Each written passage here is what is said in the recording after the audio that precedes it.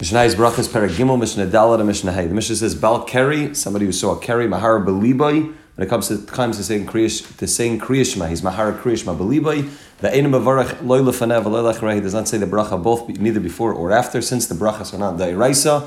Chazal are not Matzrechim a Bal Keri to say it, and therefore Bal Keri cannot say the words of Kriya Shema. He's Mahar Kriya Shema. However, he does not even have to be Mahar. He does not even have to think the brachas before and after.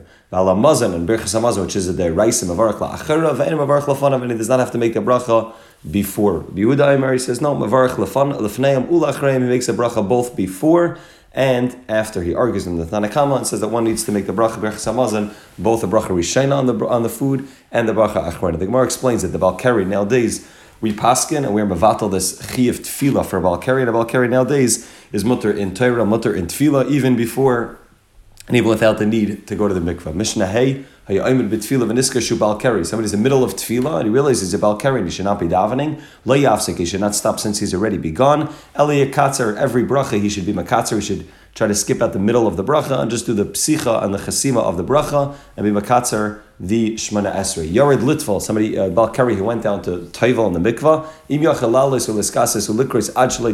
If he has the ability to get up and cover himself over and be able to say Kriya Shema before Neitzachama, like the minig of the Vesikin, Yalav Yiskasav Yikra, should come up, cover himself over and say Kriya Shema. The Imlav, if he will not have proper time and therefore he wants to say Kriya Shema Bizmana, and he wants to say it while he's still in the mikveh, Yiskasav Amayim, he can cover himself over with water, assuming that the water is not 100% clear and he won't be able to be, won't be Libe Reyes Erva. If it's clear water, then it will be an issue to stand, even if his body is immersed in the water. But assuming that the water is not 100% clear, he can cover his body over in the water. And he can say Krishma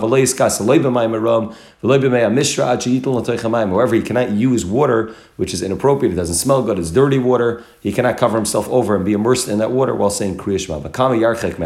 How far does he have to go from those waters before saying Kriya Shema?